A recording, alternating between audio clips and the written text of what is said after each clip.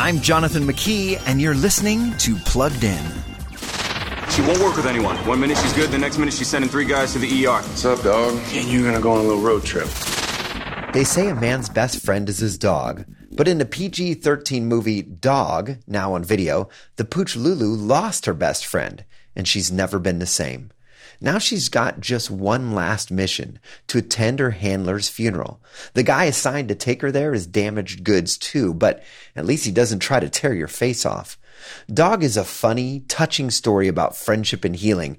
We could pick a few bones here, given the movie's language, central content, and difficult subject matter.